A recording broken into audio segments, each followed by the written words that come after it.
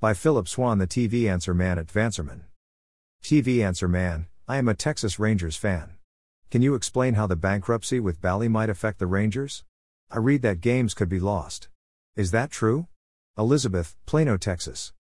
Elizabeth, as you know, Diamond Sports, the owner and operating unit for the 19 Bally Sports regional sports networks, has declared bankruptcy with the intent to restructure its debt and financial agreements with the teams and leagues. The company has the broadcast rights to 14 MLB teams, 16 NBA teams and 12 NHL teams. Diamond has missed payments to the Minnesota Twins and Cleveland Guardians, according to Sports Business Journal. It's unclear if the company will ultimately make those payments during a 15-day grace period, but they could lose their TV rights in court if they do not. Diamond has also missed a payment to the Arizona Diamondbacks, but that is not expected to affect its rights because it's part of the bankruptcy filing. SBJ writes that Diamond has made payments on time to 8 other teams in the past week: Angels, Braves, Brewers, Cardinals, Marlins, Rays, Royals, and Tigers. In addition, the San Diego Padres has said publicly that it has received its payment from Diamond. And that brings us to the Texas Rangers and Cincinnati Reds. SBJ reports that the next payments due are to those two teams.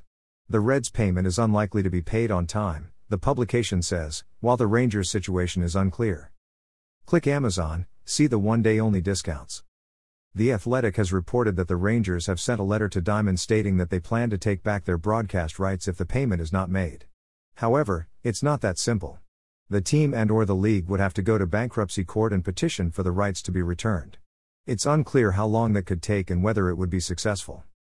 Diamond may also be inclined now to make the Rangers payment because the team is expected to perform better this season, thanks to the addition of players such as pitcher Jacob deGrom and shortstop Corey Seager.